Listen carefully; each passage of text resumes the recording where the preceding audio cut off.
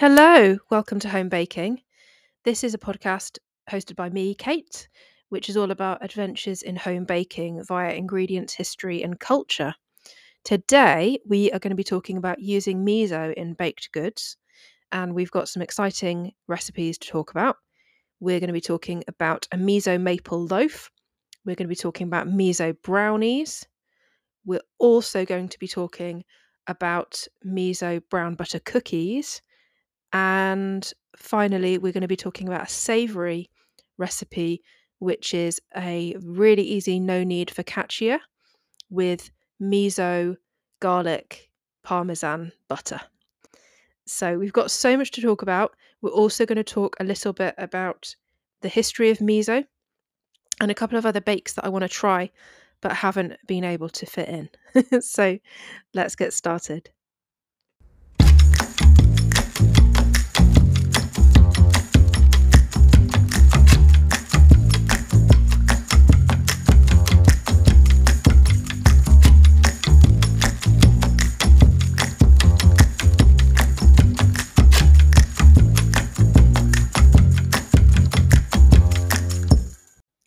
History of miso, let's go.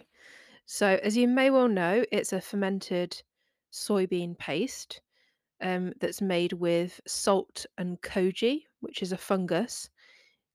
Often, like koji is kind of comes from fermenting rice, I think, um, and miso is often commonly made with rice or barley, sometimes seaweed.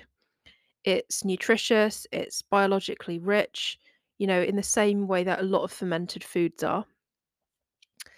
But we only come across like a few different varieties in a lot of countries outside Japan, especially this one that I'm in right now. So the main ones that I have come across and that you may come across are white miso or shiro miso, which has got a bit of a sweeter um, taste. It's got some kind of notes a bit like salted caramel or even vanilla. But it can also be quite salty and it is still savoury. There's a red miso, which is richer, meant to taste a bit more like slow cooked onions or like beef broth, which is called akamiso. But there's an absolutely huge variety in Japan, definitely more than just two. So, for example, there's mugi or muji, which is made with barley, tsubu, which is made with whole wheat, genmai, which is made with brown rice, moromi, which is like a chunky type of miso, nanban, which is like hot, sobamugi, which is made with buckwheat, hadakamugi, which is made with highland barley, nari, which is made with cycad pulp, and gokoku, which is made with five different grains. Commonly, red miso, aka miso, is involves like barley and it's aged longer. That's why it has a more deep um, kind of flavor profile.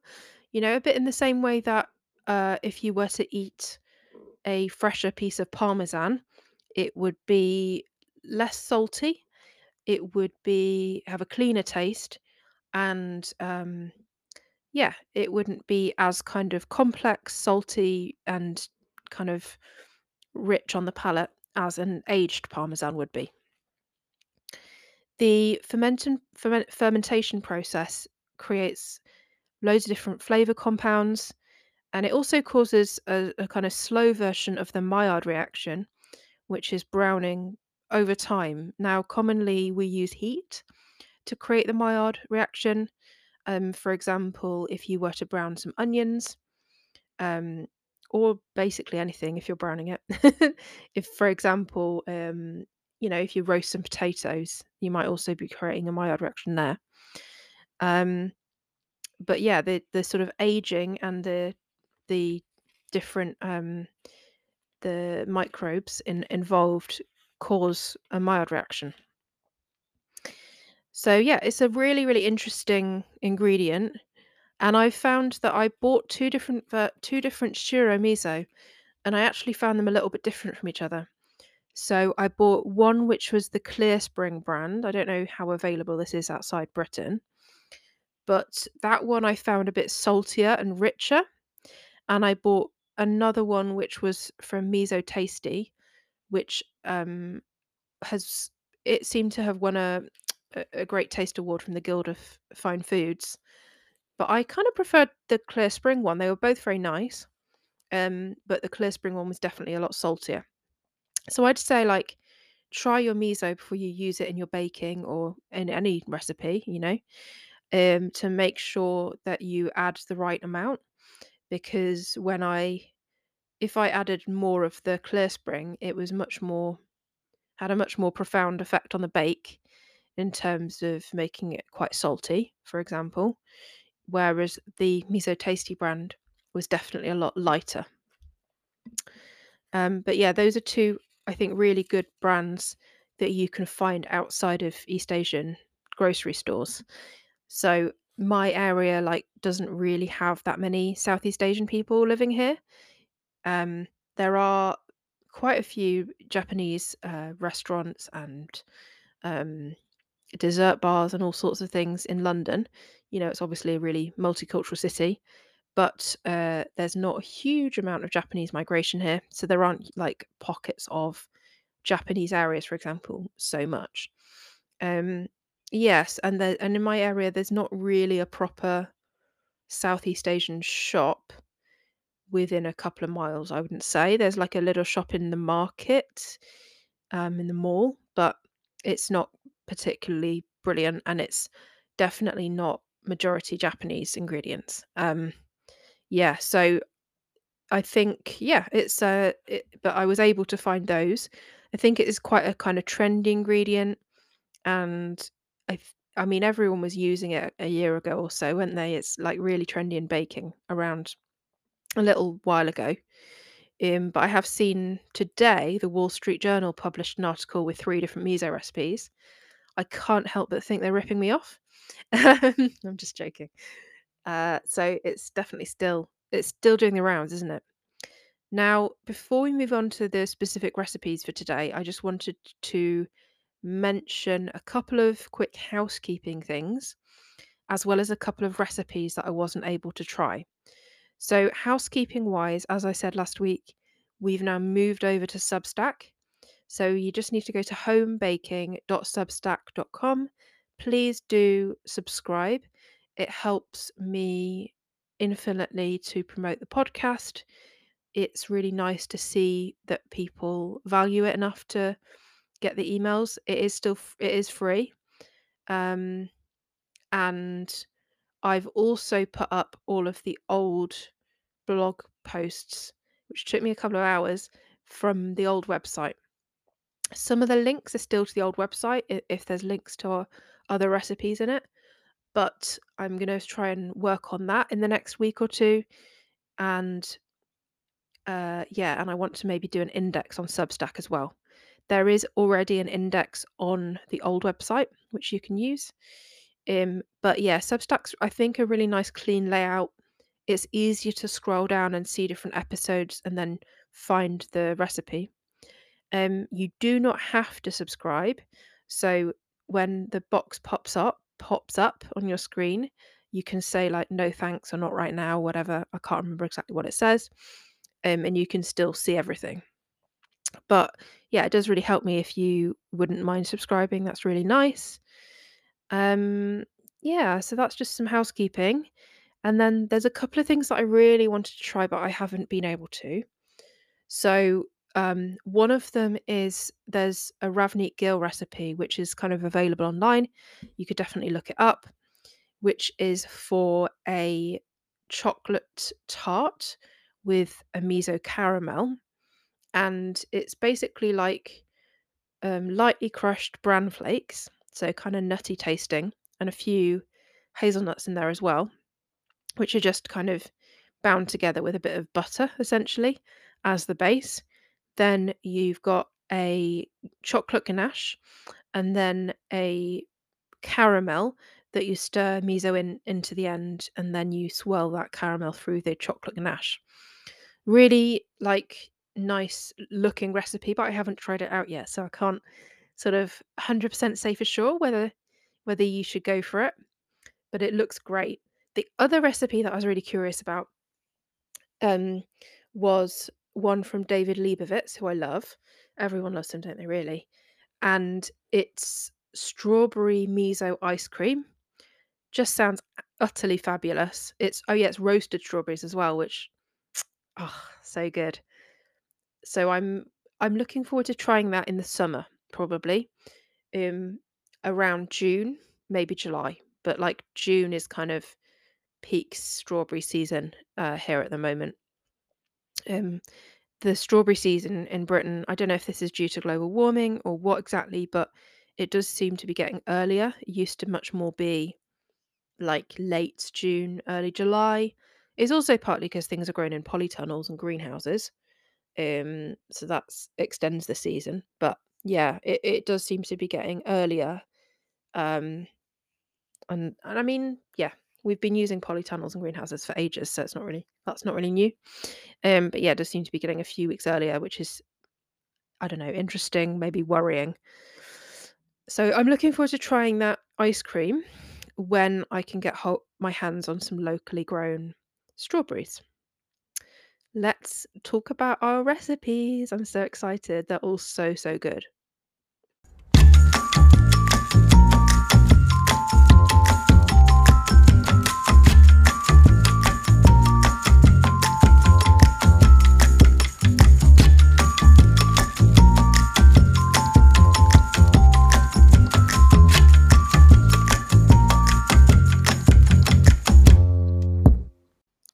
I've categorized these bakes by kind of how miso-y they are, if you like. So how subtle they are or how prominent the miso is, and also how unusual they are. So I've started off with what I've called a beginner's recipe, which is miso maple loaf. This is a really lovely recipe from the fantastic food writer that everyone will have heard of called Dory Greenspan. I also really enjoy being receiving her newsletter. It's great. So recommend that one. It's called Exo Dory, and I am in a Facebook group of lovely, lovely, lovely people who are her sort of fans, including me. Which is called, I think it's called Bake and Tell. I really recommend joining. It's great. It's a really nice community. Um, everyone's so like supportive and encouraging. Like bakers are just nice people, really, aren't they? A lot of the time. So yeah, this recipe is more subtle on the miso. It's a kind of back note rather than a prominent flavor, but it is really nicely balanced. I really liked the use of the maple and the miso together. And it has buttermilk in it, and the kind of combination of those gives a really nice tender crumb. And it's quite a high sugar content because it's got caster sugar, maple syrup, and miso has got some sugar in it as well. So the kind of combination of all of those kind of gives you a really nice caramelized crust, but do keep a good eye on it and make sure your oven isn't too high. If anything, it could be a few degrees lower than 350 Fahrenheit or 180 C. Like that's better than being a bit higher, I'd say, because it does burn quite easily. Mine was like quite a nice dark brown, but had it been any darker, it would have been like on the burnt side. So that's just something to be aware of. The other thing that I found is the she uses orange zest, which is lovely, lovely, lovely. I had quite a large orange, so it made it a bit too orangey for me because I did want to sort of taste the balance of flavors. So if you've got a big orange like I had, I'd use half, the zest of half, just to kind of balance that. It's also got vanilla in it as well. It's got a really nice different mix of flavors that really balance. Um, that's something that I've been thinking about recently is like how balance in sweet baking, right? Like I think one of the reasons that I've been thinking about is that those I tried, as you know, I did a biscuit special, as you may know, for Christmas, and these biscuits that I tried, that were a kind of Leibkuchen amaretti mashup thing. That was a recipe from Verena Lochmuller. They were just so complex. I just couldn't get over the different flavors in them and how I could actually taste every single flavor. It was crazy. It's like hazelnut, almond, um, the different spices. Like I could actually get everything. And also there was some like there was caramelized what they called, sorry, peel. There was there was the mixed peel in there as well, and you could just kind of get absolutely everything. It was amazing, and chocolate. I forgot about the chocolate. So I've been thinking about like how can you make sweet baking that really like balances flavor and has a more complex flavor profile. And obviously, part of that could be using savory elements like miso, but also just having, yeah, a few different flavors going on. And I really liked this recipe for that. Now, just I'm not going to go through the instructions. If you you can look this recipe up online, it's on the New York Times. I'll also send through some my notes via the newsletter, or you can look it up on the website as stated earlier. Um, but it's essentially just the creaming method, where you cream the butter, sugar, salt, maple syrup, and zest. You add the eggs gradually, you add the dry ingredients, you add the buttermilk, and then you bake it at a low to moderate sort of temperature, like 350, 180 C, something like that, um, for sort of about 50 to 55 minutes. I found it was definitely done at 50, and I would start checking it maybe at 40 or 45. So yeah, that's a really simple recipe, really simple instructions, but just really nicely balanced. So that's one that I would recommend. Um, let's talk next about intermediate miso. So these are our miso brown butter cookies, and I do think that these are my favorite recipe actually of this podcast, which is saying a lot because 4 banger recipes. Now, this recipe is from Millie Taylor, and you can look this up online as well. I'm going to send out my notes with some adjustments via the newsletter. What I loved about these is the combination of the brown butter and the miso. It gave these cookies or biscuits, as I would say in my British English, it's gave them depth, nuttiness, roundness of flavour, and I used the clear spring miso that was saltier, so it had kind of like a briny note, which you don't really expect in a cookie, but it was really, really good. Um, I think I'm gonna put this out there. I'm gonna put this out there into the world. This is the best chocolate chip cookie I have ever eaten. And as you might know, I am obsessed with chocolate chip cookies. We did an episode on it a while ago where I tried 3 different banger recipes. Probably my favorite of which was the brown butter ones. Brown butter and miso in a chocolate chip cookie, game changer. Like it is so good. Nearly swore then. So flipping good. Really, really nice. Now, so my notes on the recipe are follows. So are as follows. Like I would say that you could increase the amount of miso a little bit if you want. So I've given a range. So the original recipe says 50, but I think you can go up to 70 if you're a miso head like me. You can take it that far. I would really, yeah, I would say it's worth thinking about. Um, the other thing I changed was I hate it when like I don't know. I'm not a big fan when recipes use more than one type of sugar when I don't really see the need. Like I feel like so I just used light brown sugar basically, which I felt really added that more like caramelly flavor even more so. So that's something else that I would recommend. I used milk chocolate.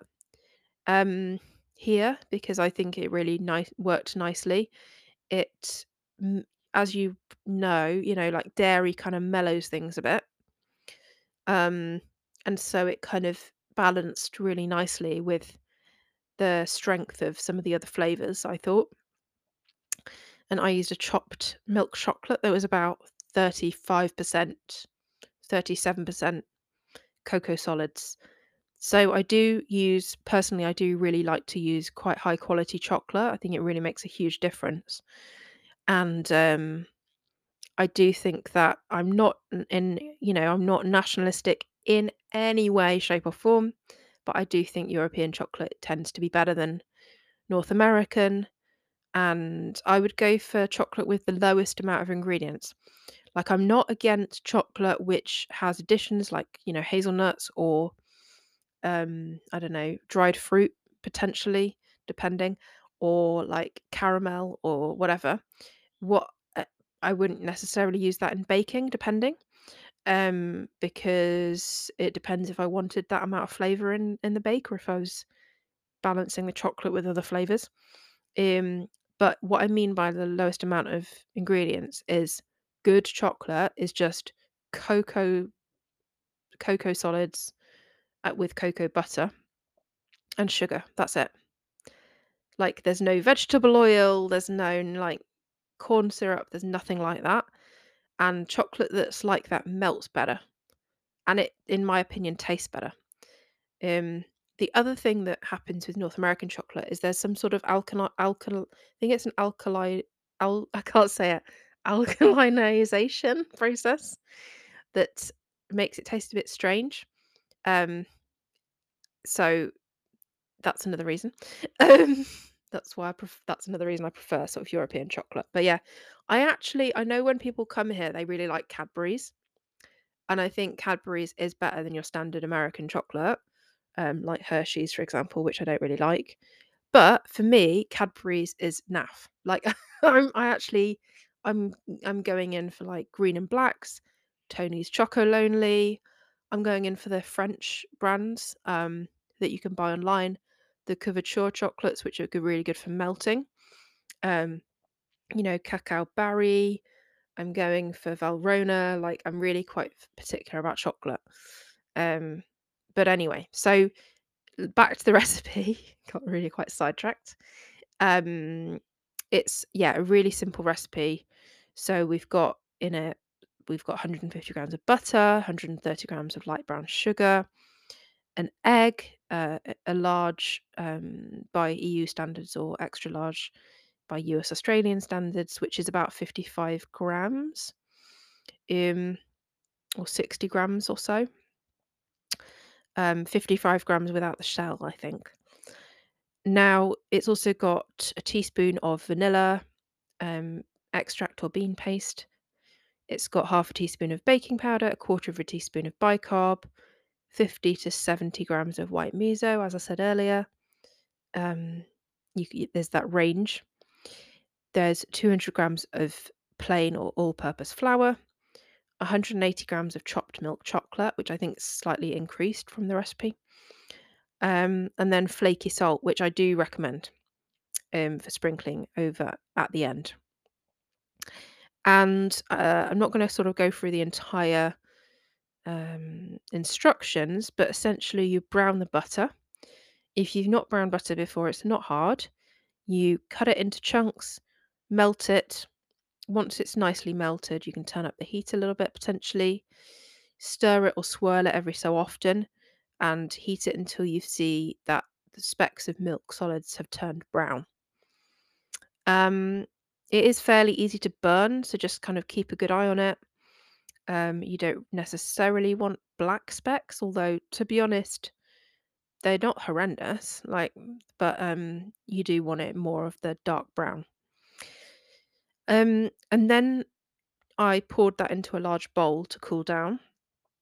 You then add the butter, sugar, and then the egg and vanilla, and then the dry ingredients, and then finally the chocolate. You then refrigerate that. So this is something that I'm really like into is like aging doughs. Um It's strange things that I'm into, isn't it? But, so you definitely wanna refrigerate it for at least an hour because then it's gonna be kind of cool enough to handle and the flour properly absorbs the wet ingredients so that it bakes really nicely and evenly. Um, but you can leave it for overnight or even 2 days, and then I find that the flavors kinda get to know one another a little bit better. Um, yeah, I just really like it. It's not a huge difference, so, like, it's definitely not, like, something to be like, panicking about, like, "Oh god, I've gotta make my cookies 2 days in advance," like, absolutely not. But if if you've got a boring Monday afternoon, it's a nice thing to do, and then you can bake them off on Wednesday, like, it's sort of if it's convenient to you, then I'd say go for it. Um, and then you bake them off, you sort of roll them into balls, you bake them off for about 10 minutes. I preferred smaller balls than were in the original recipe. So I just went for balls of about 45 grams rather than 90, which is like the size of like a ping pong ball. Um, yeah. Nice even temperature when you're baking, so do it in batches if you need to. And then once you've pulled them out, you might want to sprinkle over a little bit of salt. Um, and yeah, then you can leave it to cool, serving it at room temperature or warm. So yeah, as I say, I absolutely loved these. These are props my favorite recipe of this episode, but do stick with us because the other two are also bangers. I think the focaccia is up there. It's a very close second. Um, okay, so now we're going to be talking about something that's a bit more of an unusual recipe, which is, I've kind of categorized this as expert level miso. So it's unusual. The miso is fairly prominent, and I'm going to explain why I think that might be, scientifically speaking. It's also because it's vegan and it's made with chia seeds rather than egg, really, really squidgy.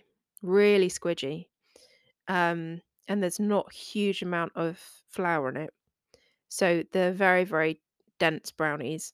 Now, I love that. Like, we really, really have a taste in this country for like fudgy brownies, but not even like fudgy, like actually like you could like put your finger in it and leave an impression. Like they're like barely baked. So I love that. They're baked for long enough for it to be safe and everything. But like, yeah, I love that. But if you don't like that kind of brownie, you will not like these if you're a cakey brownie person. Um, and they are quite intense. Like they're made with dark chocolate, partly to be vegan friendly as well. But yeah, they're quite a kind of like robust flavor profile. Yeah. So the ingredients are you've got 5 tablespoons of milled chia seeds. Now, I couldn't find milled chia seeds in a reasonable like quantity. So I actually just milled my own by sticking them in a blender. Um, so you need like something with small blades rather. I tried my food processor, that did not work because I think the blades were too big for the tiny seeds. So you want something like a blender or a something that you would like grind nuts in, something like that. Um, to sort of mill chia seeds if you need to mill them yourself. Um, yeah, and they you just want it to look like a kind of flour. That's what the consistency you're going for. So the 5 tablespoons was about 24 grams. They're quite light, or not very dense until you mix them with water. You also want 150 grams of oil. The original recipe calls for flavorless coconut oil, which is incredibly difficult to find. So I just used a different neutral tasting oil. So I think I used sunflower, but like grapeseed would be good. Something along those types of lines. You also want 250 grams of dark chocolate. Mine was around 70% cocoa solids, so quite intense. You want 350 grams of light brown muscovado sugar, which really added a really nice, like, caramelly flavor to these. So good. You want 120 grams of plain or all-purpose flour, and then you want about 45 grams or 3 scant tablespoons of white miso. Because I used Clear Spring, it was quite intense, so that's why I've said scant. If you've got a milder tasting miso that isn't as salty, you could have those be more kind of like correct tablespoon measures, if you see what I mean. And the original recipe calls for quite a lot of salt, and my miso was salty, so I would say reduce that salt, um, especially if you're using a salty miso. Like I just used a pinch, and that was better. Um, yeah, so those are our ingredients. Now, I think the reason why that they're so intense and squidgy is that partly because we're using chia seeds rather than eggs, which don't dry out as much when you bake them. Partly because we're using oil, we're using a lot of it. Now, fat carries flavor on your palate, like on your tongue. Those the sort of fat. I don't really know how exactly how it works, but the fat will bind flavor, so it kind of like makes things taste more. Do you see what I mean? Not exactly like salt, you know. Salt partly has its own flavor, um, more so. But it does kind of, yeah, fat is something that's really important in bringing out flavor of things. And I think the amount of it, which is quite a lot, kind of makes these quite intense tasting. Also, the other thing it does is that it doesn't make them dry out as much. Like if you were using butter, it would dry out a lot more when you bake it. Because butter is has got water content, it's lower in fat. Um, so yeah. Um, but I really liked how squidgy these were. Then you've got the dark chocolate, which is intense, you know, especially if you use a high cocoa solid content. Um, the sugar, there's a lot of it, and sugar also enhances flavor. So you've got the miso, the salt, the sugar, and the fat all enhancing or carrying flavors. Um, so yeah, it's a really interesting recipe, but I did really like it. But with those kind of caveats of just being aware of the amount of salt and the type of miso, measuring everything quite thoroughly, like quite accurately. I think it's important. Um, so in terms of the method, um, essentially, so rather in a traditional brownie recipe, what you do usually is you like whisk the eggs and sugar, and then you melt the chocolate and butter, and then you like add the chocolate and butter to the whisked eggs and add the flour, and then those kind of whisked eggs give it that lovely crackly top. Because you're not doing that, you don't get a crackle top, but it's just really fudgy. So what you need to do in this recipe is you need to mix the milled chia seeds with some water, 270 milliliters to be precise, and set that aside. And then what that does is it kind of blooms and it turns into like a sort of gel. It's really intriguing. And like chia seeds are, by the way, chia seeds actually taste quite nice. Um, like if you heard this recipe, maybe I should have said this at the start, like, oh God, it's vegan and it's got chia seeds. To me, that's like such a turn off. Like, is it actually nice? Or is it just like going along with some sort of fad? But I've had chia seeds in cookies at a bakery near my work, which is a really, really good bakery called Need a Little. It's about Knead, of course. Uh, and they have a chia seed biscuit or cookie, which I really, really like. They don't have a strong flavor, but they taste really nice. They taste like nutty, maybe a little bit like poppy seeds, I guess, is kind of the closest thing I can say it tastes like. Yeah, they actually taste nice. Who knew that it wasn't just some sort of weird health fad? Um, so yeah, once you've got that kind of chia seed gel, um, And then rather than melting chocolate and butter, you're going to melt your chocolate in your oil, um, just until that's melted, just on a low heat. Then you add the chocolate mixture to the flour and sugar, stir that together, then add the miso, pinch of salt, and then transfer to a greased lined pan. A 20 centimeter one is good, which is about 8 inches square, and then bake it for 45 minutes at 350 or 180 C. Um, so it's quite damp still when you take it out, but trust the process. It's really, really delicious. It's very unusual. It's a good bake to try out on people who are real baking lovers, who have kind of seen it all and you want to surprise them with something different. Like it's really, really nice. And if people usually find a lot of baked goods too sweet, it's also a good one to make for those types of people because it is definitely not too sweet. It's definitely like, really got quite a lot of depth of flavor. It's got bitterness, it's got saltiness. It's just a really interesting thing and really nice. So yeah, it's a pretty solid recommendation for those.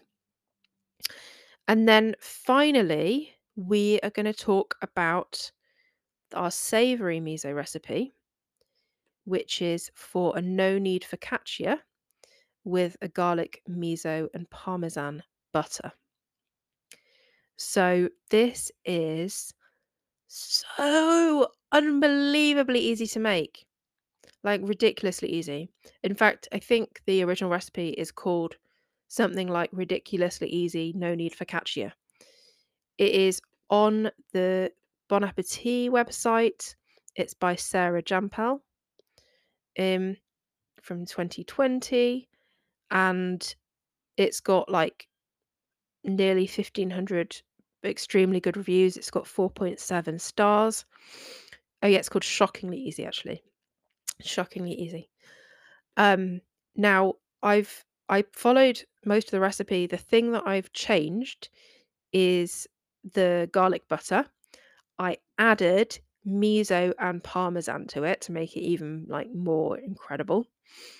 Um, and obviously to get the miso in. And what you end up with is you've got a springy, like delicious focaccia. Dare I say it, moist rather than dry. And that moisture comes mostly from the olive oil that you're using, which is quite a lot, as you would with any focaccia. That's decent. Um, and then you've also got another type of fat from the butter. So you've got two types of fat, always like a good start, right? And then you've got, in addition to that, three different types of funk, and like all that the just sheer amount of complexity and umami flavor bomb that you've got coming from the garlic, the miso, and the parmesan is great. It's so flipping good, honestly. Really, really delicious. I also think they last better than the original recipe states.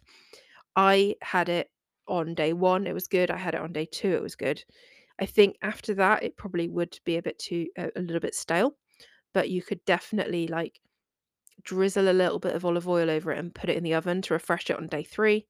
Or, as I did, you could slice it up, freeze it, and then get out slices at a time to go with whatever lunch you're eating. Um, and you can be a bit adventurous here. Like I actually served this with a sort of bean and pepper dish, that's made with like cumin and paprika, which is a kind of commonly used in Mexican food, I guess. But it went really nicely. So, you know, what gives, I guess. Um, so let's get into talking about the ingredients. Okay. So you want 7 grams of instant yeast, or 2¼ teaspoons of active dried, or 42 grams of fresh yeast. So original recipe is using active dried. I tend to just keep instant in the house because I find it easier to use. Um, but you can use whatever you prefer.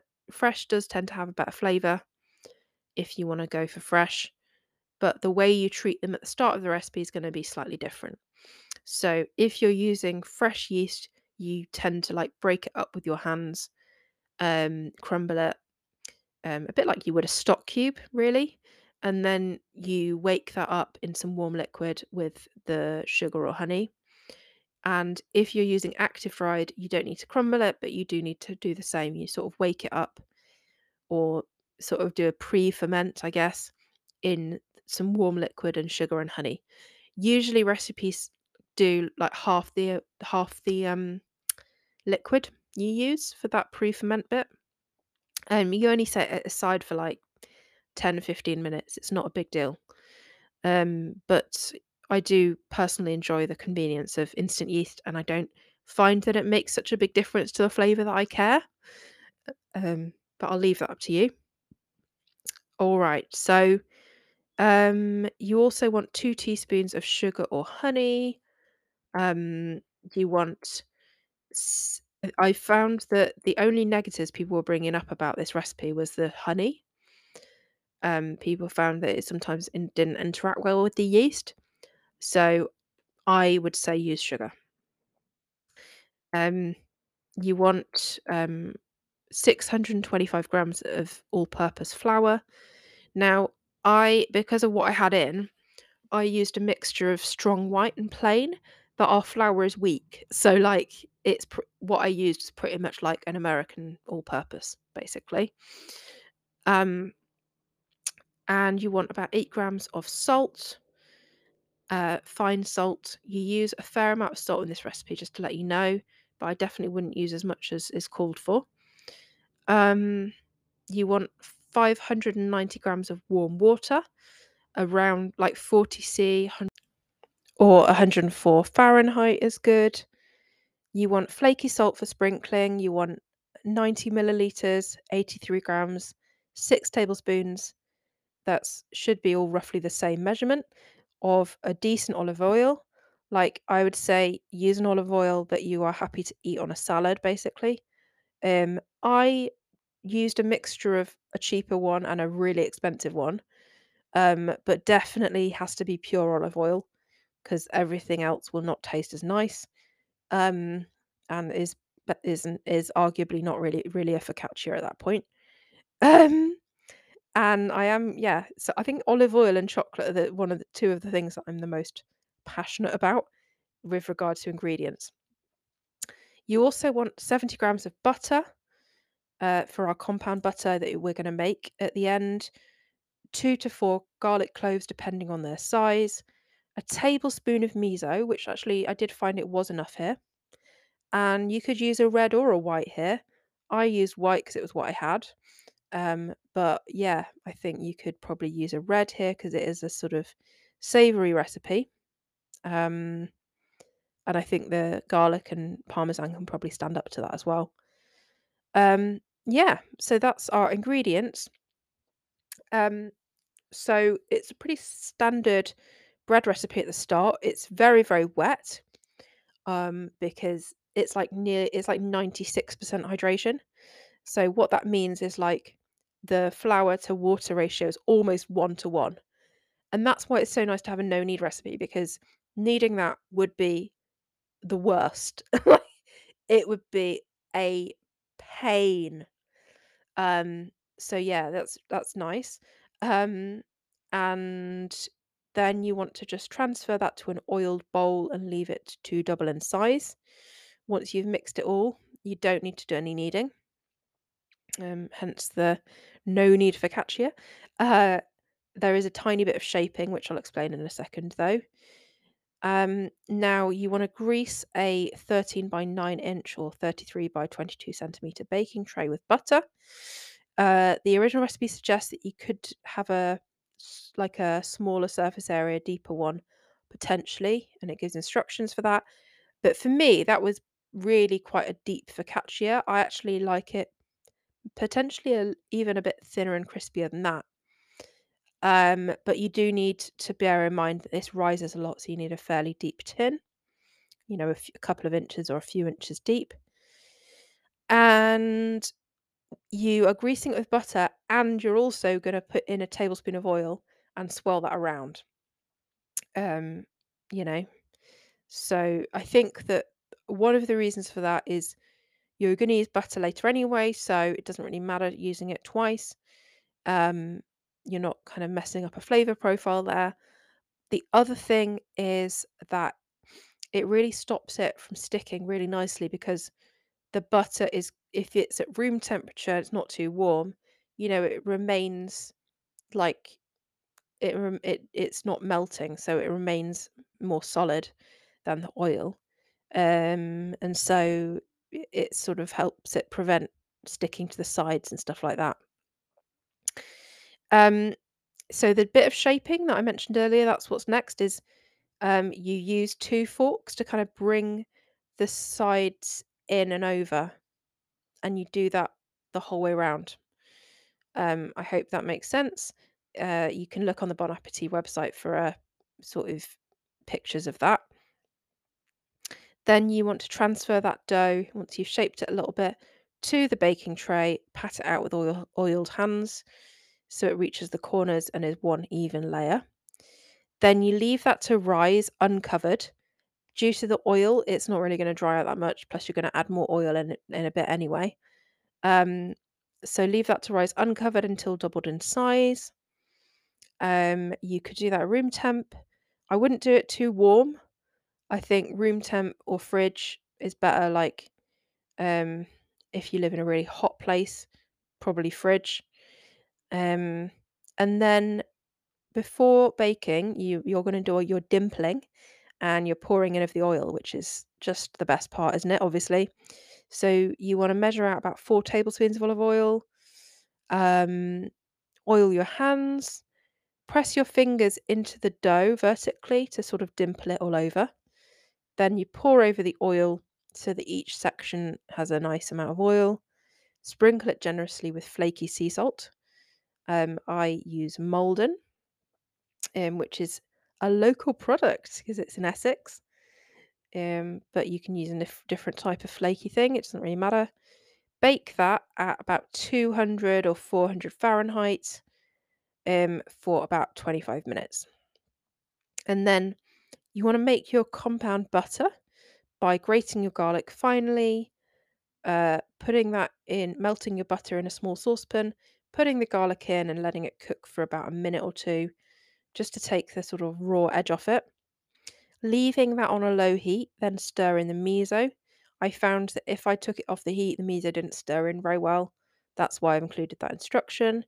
Grate in the parmesan and stir that in, and spread that over your bread. So you want the bread to be warm or the butter to be warm or both to be warm. If they're both cold, it will not spread very well. Um, and then, yeah, that's it.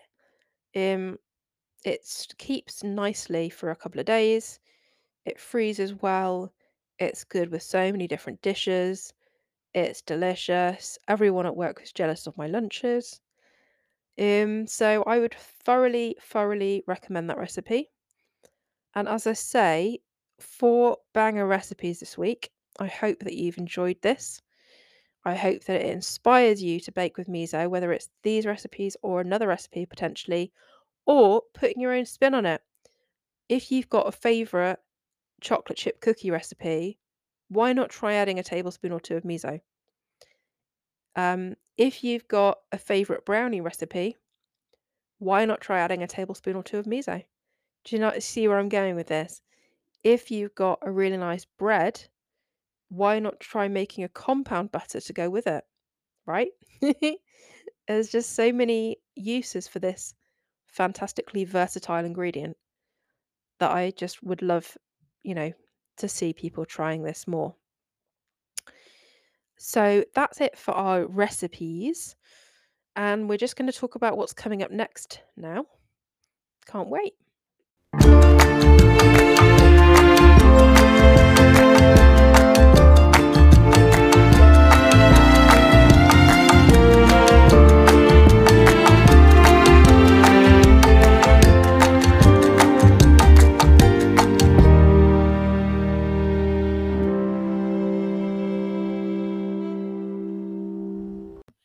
Right, well, our next episode is going to be all about confectionery.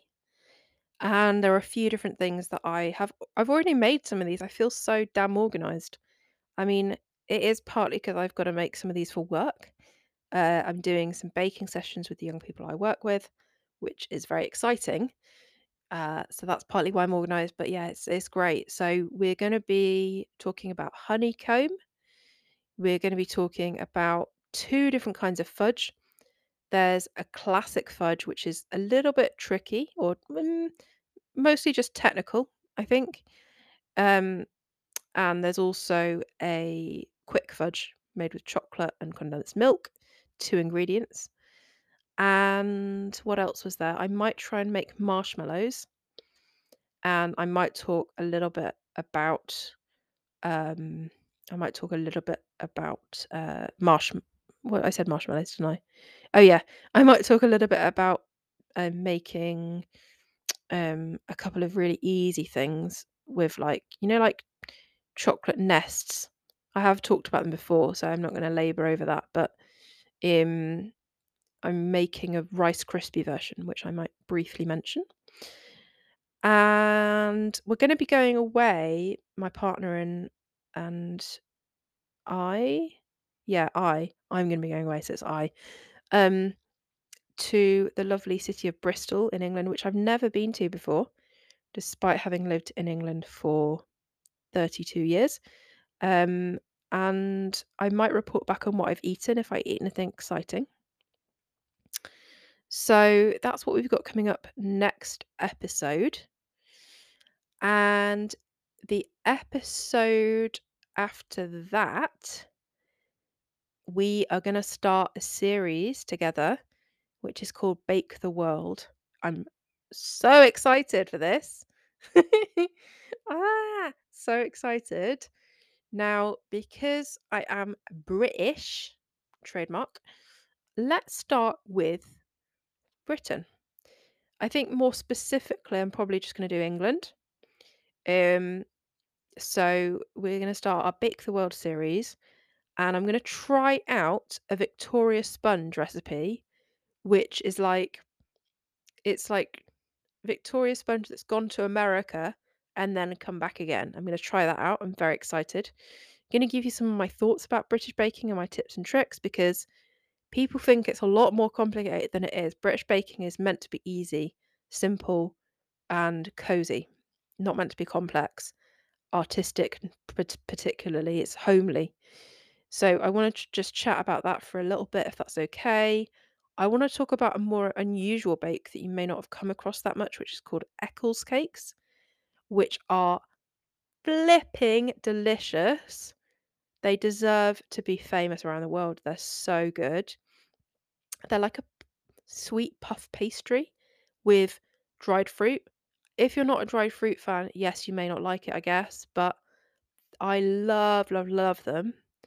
So I want to talk about those, and they're like from an area that my mum is from, which is nice, or nearby. Um, Eccles, and I want to talk potentially about Bakewell tart, which is from Derbyshire, near where I grew up, which is just one of the most wonderful things on the planet.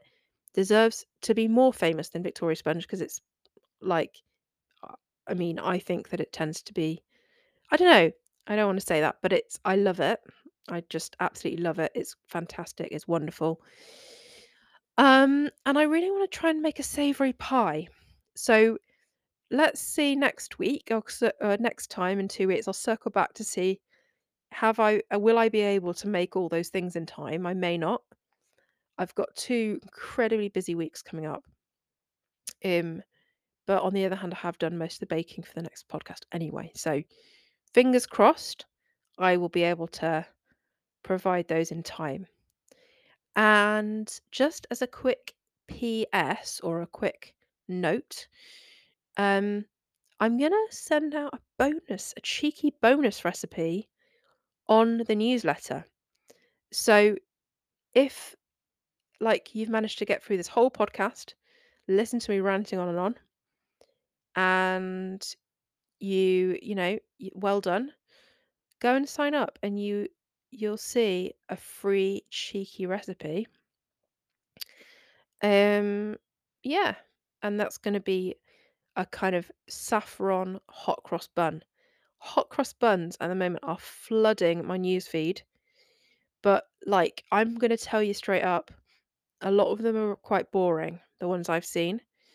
Hot cross buns are a beautiful thing, but we need to bring back the saffron bun. I've talked about it in the podcast before. It's, it's a tradition that has fallen by the wayside in everywhere except Cornwall, um, and it's truly wonderful. Like, what I'm gonna send out is kind of like a mashup of a hot cross bun and a, saffron bun. And actually, there's a bit of Sally Lund thrown in there as well, which is a bun from Bath. So the reason for this mashup is it's got the mixed spice um, from a hot cross bun. It's got the currants from a hot cross bun or a saffron bun, which I soak in hot water.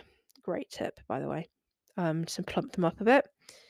And it's got the crosses of hot cross bun, um, and it's got the fat content of a Sally Lunn, which is almost like a brioche dough. So they are soft, they are gloriously yellow, they are studded with um, currants and also the mixed orange peel, candied orange peel, which I forgot to say, and they're stupendous. Um, so sign up and you will receive that in your inbox. Okay, right, I'm going to shut up now because I think I've talked for way long enough. And I cannot wait to talk to you in 2 weeks. And we're going to be delving into confectionery. So I will see you then. Okay, bye.